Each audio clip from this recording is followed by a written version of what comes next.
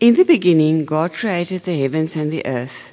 Now the earth was formless and empty.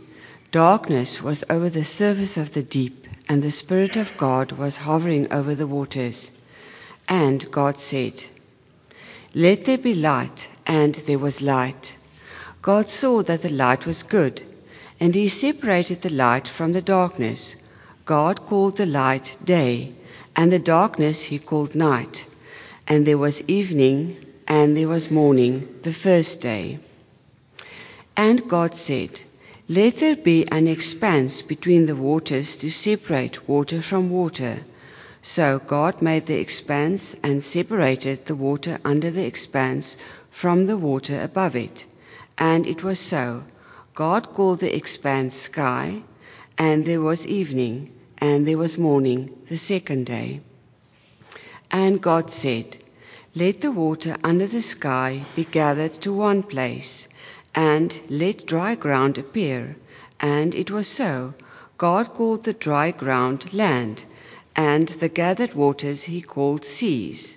And God saw that it was good.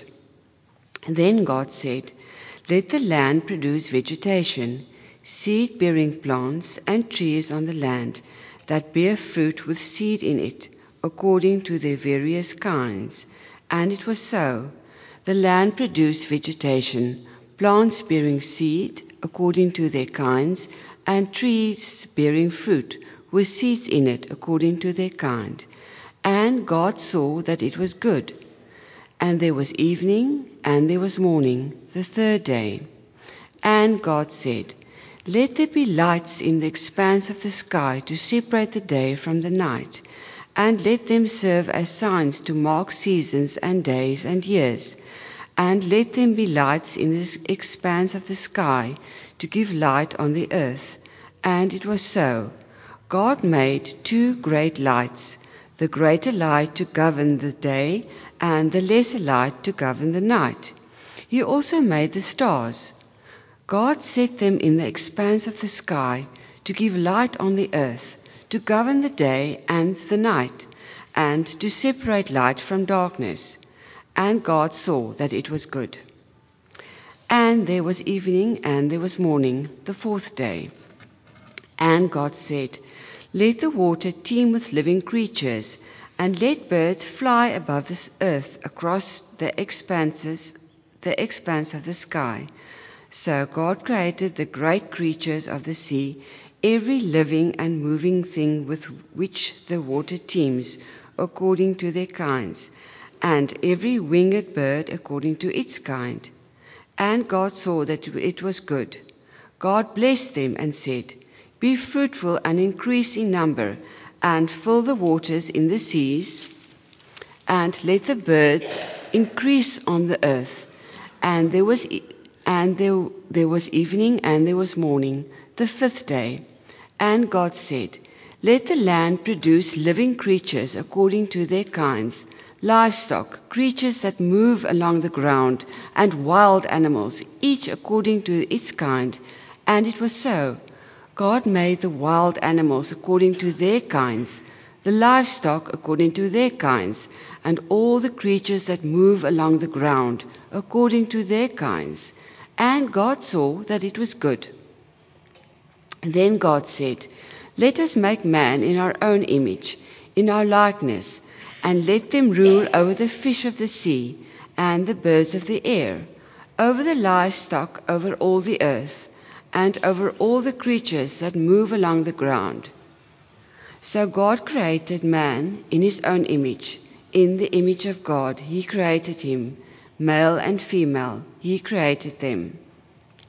God blessed them and said to them, "Be fruitful and increase in number, fill the earth and subdue it. Rule over the fish of the sea, and the birds of the air, and over every living creature that moves on the ground." Then God said, "I give you every seed-bearing plant on the face of the whole earth, and every tree that has fruit with seed in it. They will be yours for food. And to all the beasts of the earth, and all the birds of the air, and all the creatures that move on the ground, according according that has the breath of life in it. I give every plant for food, and it was so. God saw that all he had made, and it was very good. And there was evening, and there was morning, the sixth day. Thus the heavens and the earth were completed in all their vast array. By the seventh day God had finished the work he had been doing. So on the seventh day he rested from all his work. And God blessed the seventh day and made it holy, because on it he rested from all the work of created that he had done. Let's pray and have a look. Father, we thank you for your word. We thank you that we have it written down for us so that we may see you and marvel at you and worship you. And we pray this in your name. Amen. What we want to start in the next couple of weeks, we want to have a look at Genesis chapter 1 to 11 to set some foundations and beginnings. It's probably one of those really difficult passages in the Bible that has got loads and loads and loads of questions for people today. And so we are, by definition, not going to be able to tackle every single issue that you may have on it, because there are so much in it. Specifically, if you look at this first chapter, if you are aware of the different issues in the world, you will know that this is a battleground, number one, for a number of people. The reality of God, how he interacts with the world, where the world comes from, etc., etc. So what we want to do is we want to set out some basic ways of understanding it to try and make sense of where does God fit in and what kind of a God it is that we are talking about. So Genesis, obviously, one of those difficult things that when you read Genesis, you've got to remember that it's an historical document that was written for a peculiar people in a peculiar time, using peculiar language. And therefore, what you will find quite amazingly about the Bible in general, but Genesis specifically, is that it speaks in a way that kind of addresses all people, everywhere, yet it does use thought patterns and connections that may not be the ones that we are familiar with. So almost every phrase and every word in Genesis 1 is under discussion for what exactly is the reference point against which I should read that. And there's a great debate about all of these issues. And as I said, we are not going to be able to get into all of them. But what you will find, what is quite amazing, is that obviously the writer to the book of Genesis was very aware of the world that he was living in. So if you've done some reading and some thinking, you will know that he comes from what we call the ancient Near East. And they had an understanding of life. They had a worldview. Just like we in South Africa have a worldview. We look at life in a certain way and we speak about life in a certain way. So they would have the same issues in that sense. And so he's very aware of literature that is known as, for instance, the Enuma Elish. Now, if you think I'm swearing, I'm not swearing. Just describing to you a creation account that was available to the writer of this book. And he actually uses some of the thought patterns and thought forms that you would find there. So if you want to go and do a Google search, type in Enuma Elish. That's a Sumerian creation account. And you will find quite a lot of similarity between that account and what you have here. Later when we get to the flood, we'll refer to the Gilgamesh epic, for instance. There's another piece of literature that is in the background and that he's writing against in one sense, or he's aware of it, let me rather put it that way. So he's trying to use the thought forms and patterns of his time, and yet he's explaining to them how it differs and where the emphasis is lie. So it's quite interesting. When you read Genesis through a modern scientific understanding, you will also find that there will be touch points and there will be places where they will disagree with one another. And so what you find is when you read the Bible, you'll find the basic reality that the Bible will give you certain information. It will also correct you and rebuke you, and it will help you to think straight. So that's what's quite fascinating. So I'm not going to try and explain every single phrase, otherwise we're going to be here for quite some time. to try and put it all together for you. I'm trying to explain to you what the author is trying to set out as right up front in the Bible. So here's what's weird, all right? You know that Genesis 1, verse 1, is not actually historically where Israel starts to understand who God is. So that's a bit of a funny thing. Israel learned who God was in the Exodus. That's when they met God. That's when God showed himself to Israel as a nation, when he saved them out of Egypt and brought them eventually into the promised land. So what you find in Genesis is not how things doesn't start there and kind of historically develop in that way. It literally is something that is written quite a long time after it happened, as God revealed it to Moses to give context and understanding for Israel of who their God is. Who is this God who has saved you? Genesis is telling us the God who saved you is the God who created you and created the world. Does this make sense? So what is weird is Israel experienced God as Savior before they understood the full implications of God as Creator. Are you with me? It's quite important just to remember that. So obviously the Bible doesn't start in Genesis 1:1 and then systematically works its way through. That's not how people experienced history. So it's written in a slightly different order. And it's very interesting when you read the Genesis account against the Exodus experience of Israel, something starts to pop up that you wouldn't have thought about if you didn't understand that's what's going on. All right? You with me?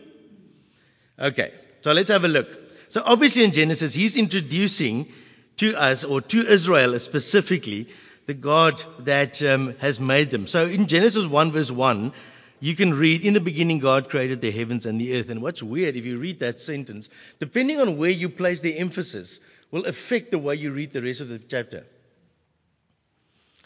If you place it on the in, you'll ask different questions than if you place it on the beginning, which will mean you look at different things if you place it on God or on the heavens and the earth. That all affects how you read the story.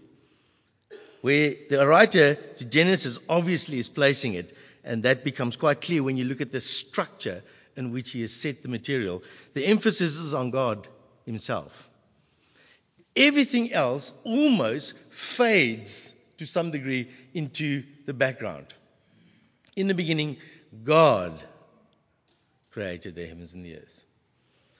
God said, God did this, God did that. God saw, God called, God named, God changed, God shaped. So the dominating character, person in this entire chapter is God and God himself. So probably the best way of reading Genesis chapter 1 and verse 1 is the beginning of the story of God. That is probably the easiest way of reading it. There's another reason why I want to explain that to you. So just flip over quickly to chapter 2 and verse 4. I just want to show you something. Genesis has got a specific structure, and it helps us to understand how to read it if we follow the structure. In chapter 4 of chapter 2, verse 4, it says, "This is the account of the heavens and the earth when they were created." Now you will see, if you do your homework and you start to read through Genesis, there are 11 times that you find those words, "These are the accounts." So the book of Genesis is structured around, this is the account, this is the history, or these are the things that happened, in one sense. So he's trying to structure the book entirely different from the way we've got 50 chapters. He actually only has 12. Chapter 1, the introduction, and then you have, these are the implications in these next kind of chapters that he actually, in the way he structures his book.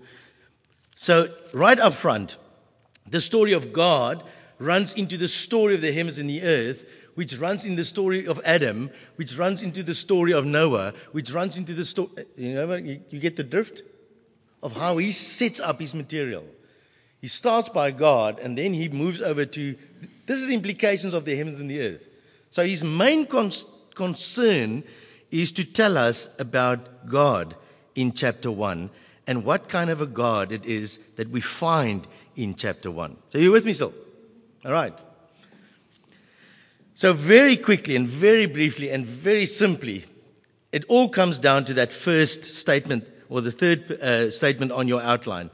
The God that we find in Genesis chapter 1 is the creator and sustainer God, and specifically the God who brings order and purpose to life. That is the overarching concern that he is trying to communicate to us. The God that I am telling you about is not the gods of the ancient Near East, because they were fighting with one another. They were having sex with one another. They made human beings because they were annoyed of having to work so hard. So they made human beings for themselves so that you could serve them, because they had needs. So when you read the creation accounts of the ancient Near East, the understanding of the world, of how life worked, what he's setting out here is a completely different being called God, in comparison to what people understood the gods to be. The gods were capricious. The gods were like human beings on steroids. All right? That's really how they viewed the gods. They were all over the place. They acted like humans. Really. They were just much more powerful. And because of the annoyance and the infighting between the different gods in the pantheons of all the gods, I can't get into all the detail. The one killed the one, took his blood, ripped him apart, made part of the earth out of the one part of the blood. The other part of the blood, he made the heavens, and he took their bones and made human beings from it. All right? It's kind of nice, gross, gory stuff. All right? There's war, there's strife, there's conflict, because that is how people experience life. Isn't it? People are always striving and fighting and stepping on one another to get ahead, to find space and resources so that they may have life. And so, because that's people's experience, they thought about the gods. They must be the same. If this is the reality, then that's what it was being up there, wherever that is. And this is the result of what they've done. Does it make sense? God, in revealing himself to Israel through Moses, is trying to explain to them that I am of an entire different category. That's really what he's trying to say. I am not like that at all. I have no need. I am serving you. You are not serving me. I make life for you. I create life for you. I set up life so that it will work, that it will function, that it will produce life, that it will have an exuberance of life, a joy of life, a fullness of life. That is the kind of God that I am. I'm not the kind of God who withholds and is frustrated and is kind of in need of you. I am the one who gives you everything. That is really what he's trying to set up. And he uses the kind of language. So in the middle of your thing, you've got that kind of day 1, 2, 3, and then on the right-hand side, day 4, 5, and 6. That comes straight out of the Enuma Elish. All right? You find it there. Basically just saying that there is a God creates the space and the sphere and the functions, and then he fills them. Just like you build a house and the structure, and then you fill every room for its specific purpose. So when you look at the way in which they think about life, a good king, a good leader, a good person is someone who can create the structure so that there's a space to live, and then he fills that space with what is beautiful and great and appropriate so that life can happen. Do you get the idea? So it's very interesting. They're just thinking about life very different. We are worried about what the stuff is made of. That's why we've got JJ here. All right? The writer to Israel is saying, no, I want to tell you about how functional God has made everything that is there. There was no debate about who made the matter of life.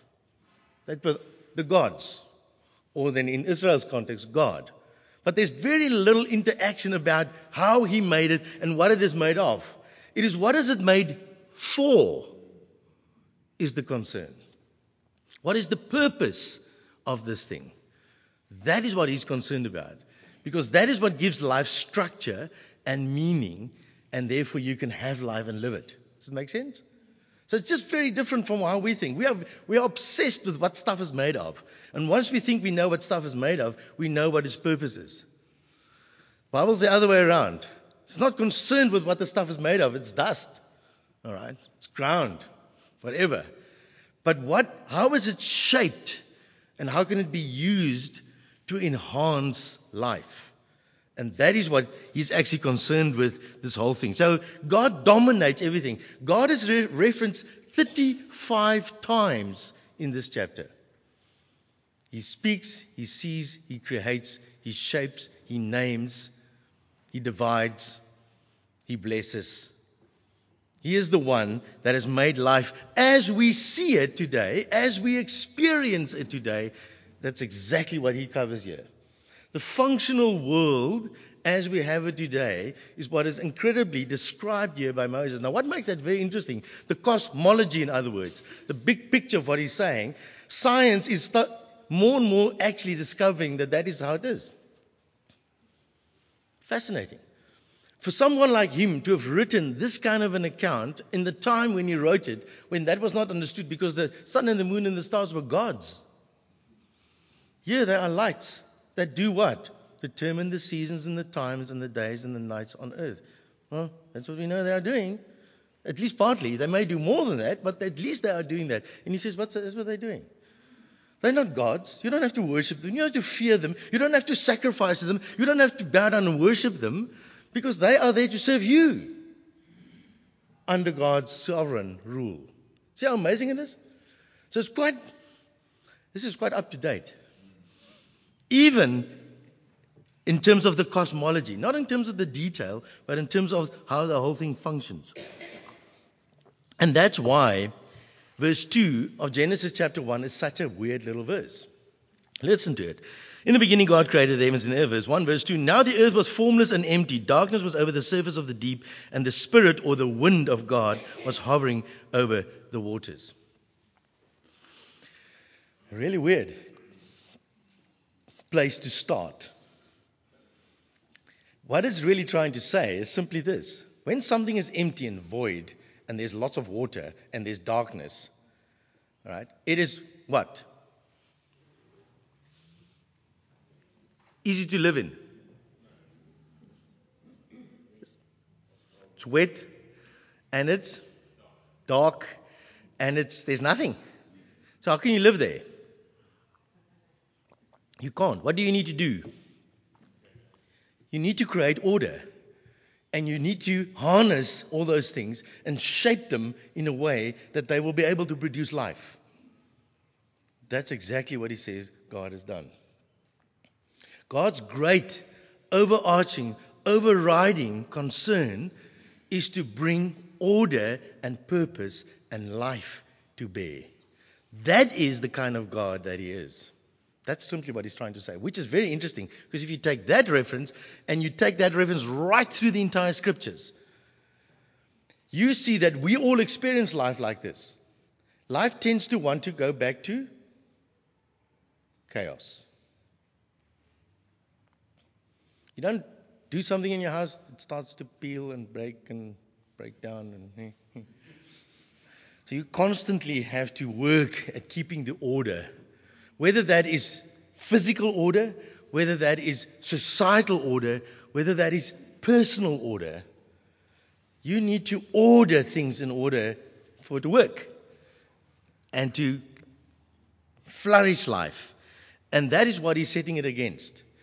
Because when God saved Israel out of Egypt, what kind of miracles did God use to convince Pharaoh that God is God and Pharaoh is not? Because remember, Pharaoh in the Egyptian understanding was God.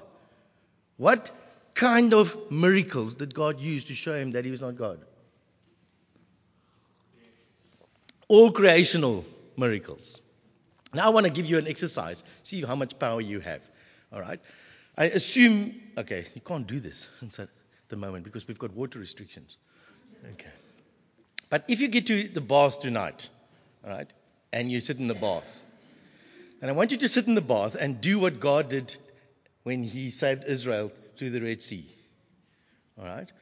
I want you to speak to the water and to split it between your legs, split the water, and let them stand like that on both sides so that your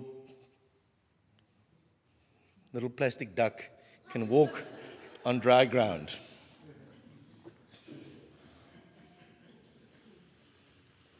Water in the Bible is associated with power that cannot be controlled.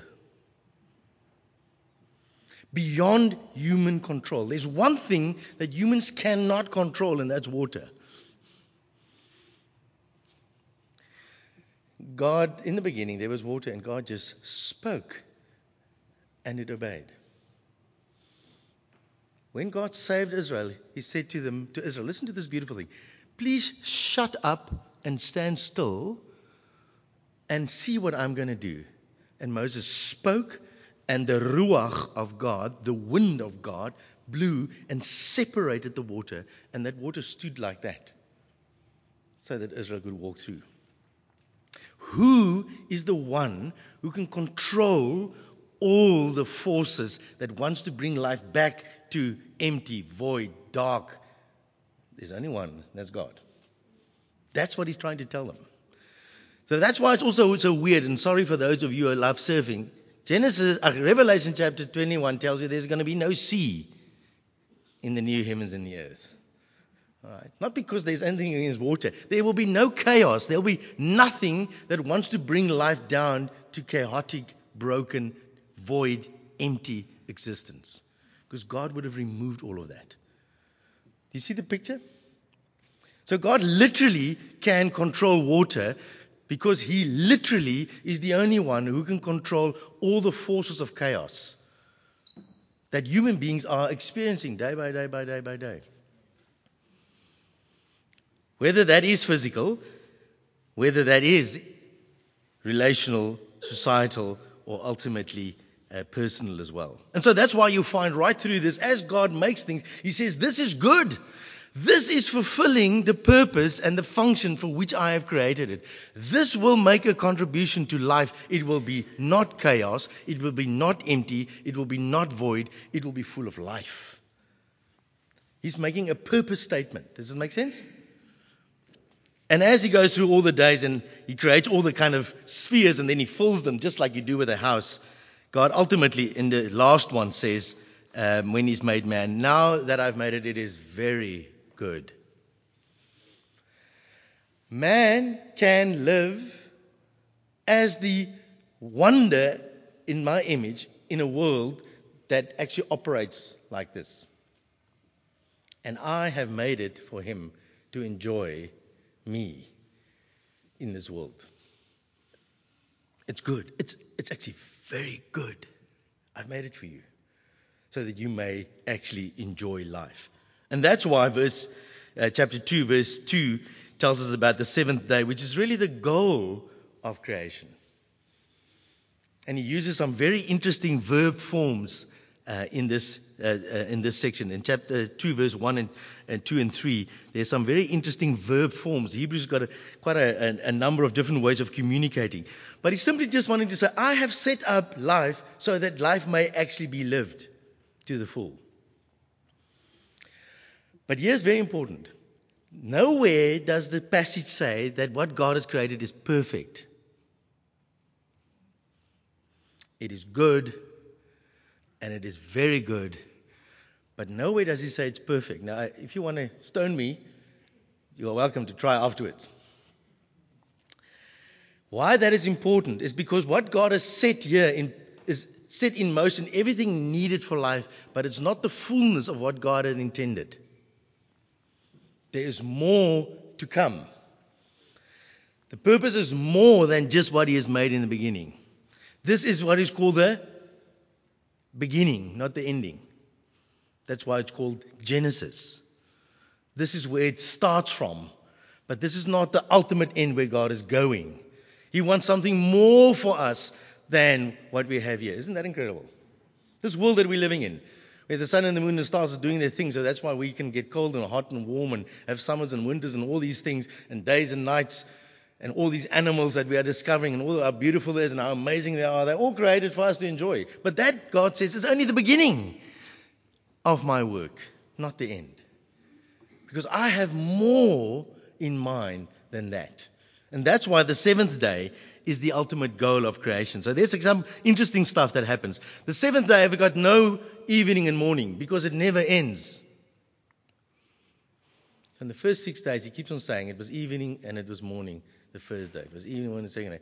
The seventh day, I've got no evening and morning. Because God's intent is that life, more than what we have here, but as it started, will explode into fullness forever. It's eternal, in other words. That's the ultimate goal, that God wants creation and humans and everything working together to be the place where He can dwell forever. That's really what He's saying. So it's quite incredible when you look at this. So that's why those words, the Sabbath rest, He rested from creating, not rest from bringing what He's created to fullness. Now we'll touch on that next week, or in the weeks to come. Maybe not next week, maybe in the fourth week, when we'll look at work and rest. Very interesting. When we hear the word rest, we think relaxation, pina colada on the beach, doing nothing. All right. Real rest is when you have done the hard work and what you have made hums, works. That's when you're resting. Make sense? So God is saying, I have rested from making things, but I'm not resting because I've not brought what I've made to its fullness. God doesn't get tired. He's just finished working. And therefore, He has blessed that day. Blessing means I have more installed. It's in the PL verb form, which is very weird. It means the fullness of what I've just given has not yet reached its full potential. I've blessed this day. I've blessed how everything works together. That is my intent. It's for you and for all of creation to rest, to hum, in other words, to work perfectly, ultimately, as God intended it to be. He's blessing it. And He has made it holy. He has set it apart. It's a specific thing. It's very different from everything you've experienced now. It's still coming. It's looking right into the future. Started in the past, connected to the past, so there's continuation, but the fullness is always more than the prediction. Does it make sense? What God promises us here is more than what we actually can see and experience right now. Because His plans and purposes are so much more and greater. And so, this is what He's saying to say to Israel. Israel, the God who saved you in that absolutely miraculous way out of Egypt, through all those nature miracles, culminating in Him having authority and power over the waters. This God wants to give you this world working perfectly, ultimately, so that you can be with Him. The world itself, the cosmos itself, is God's temple. That's where you'll find Him. As you live and walk and experience and enjoy under His authority, everything that He's made, if you function as you should function, then life will be better than what it is. Isn't that what we're all looking for? If only I could. If only others would. If only human beings won't be the way that they are, then it could be so much better. Not so? That's what He's trying to set up. That the reason your experience of life is that it is frustrating, and we're going to get there in chapter 3, but that's us, that's them as well. The reason why it's frustrating, the reason why life is sometimes hard, is not because God is at fault. It is because of humans that are at fault. But I only get there in chapter 3. Does it make sense? Because the understanding of that time was that the world, the physical world and everything made in it was bad and evil. That was the understanding. That's why life is hard, because in essence, it is evil and bad. And He says, no, that's the other way around. In essence, it's good. It's very good. It's got a very specific purpose that God has for it. But something has obviously gone wrong. And who is at fault?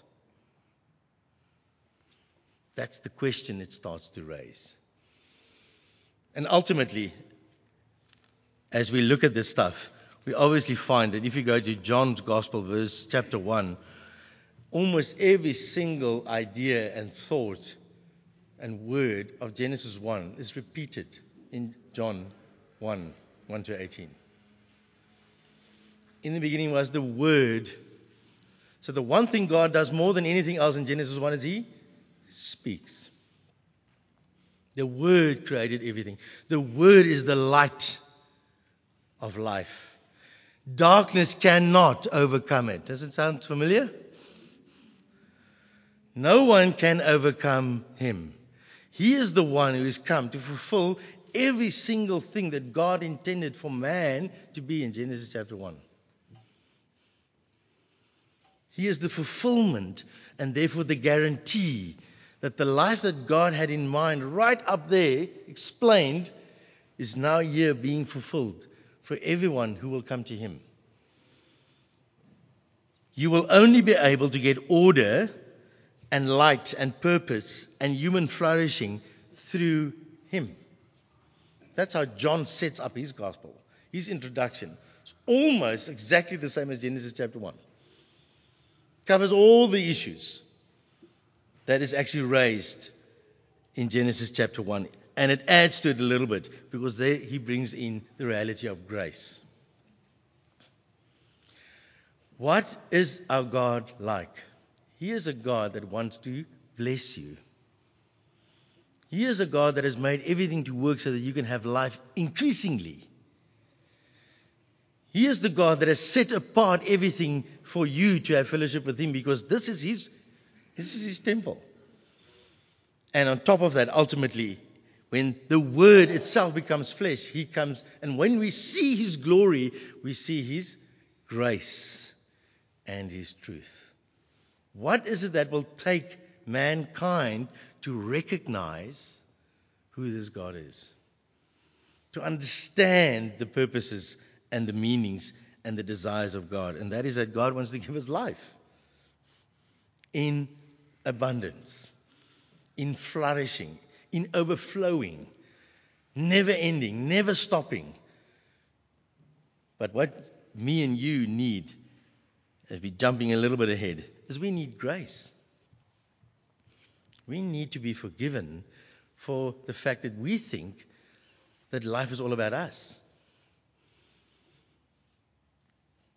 We need God Himself to step into our world and to walk with us and ultimately to pay our price so that we may actually experience the fullness of His intent for us right from the beginning. That is what Genesis 1 is trying to explain to the Israelites and ultimately to us as we look at it. So here's the wonderful thing. God is in control of the physical universe. Hands up, who of you can control time? The weather?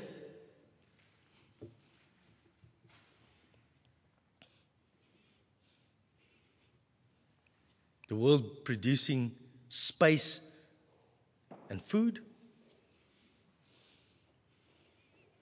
Here's the good news. You are not in control. The great news, you don't have to be. Because God is in control for good. Do you believe that? Can you trust Him with your very existence?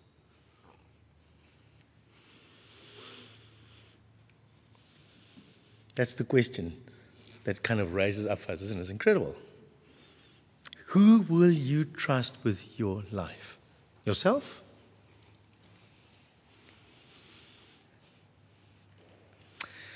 Genesis is quite clear, isn't it? It's not difficult.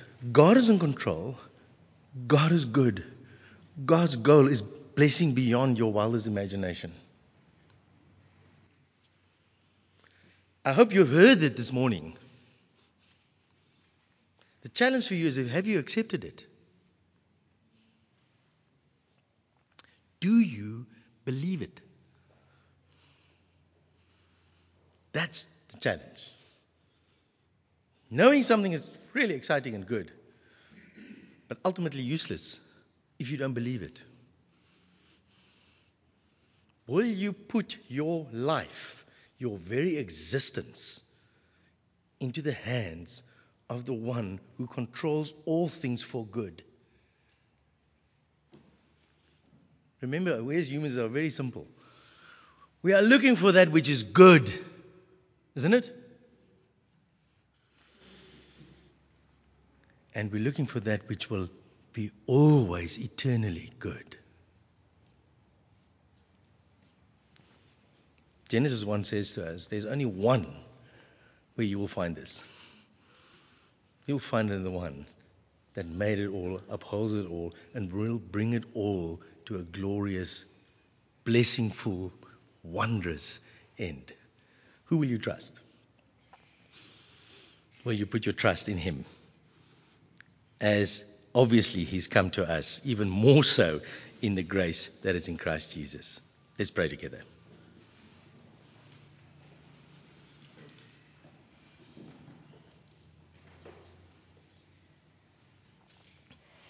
Father, when we listen to the enormity of the stuff that you talk about, you just made the skies, you just made the cosmos.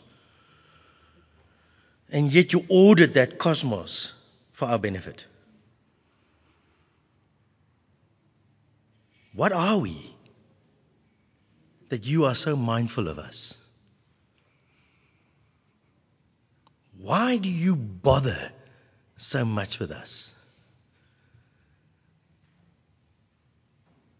Why would you send ultimately even your Son to become like one of us?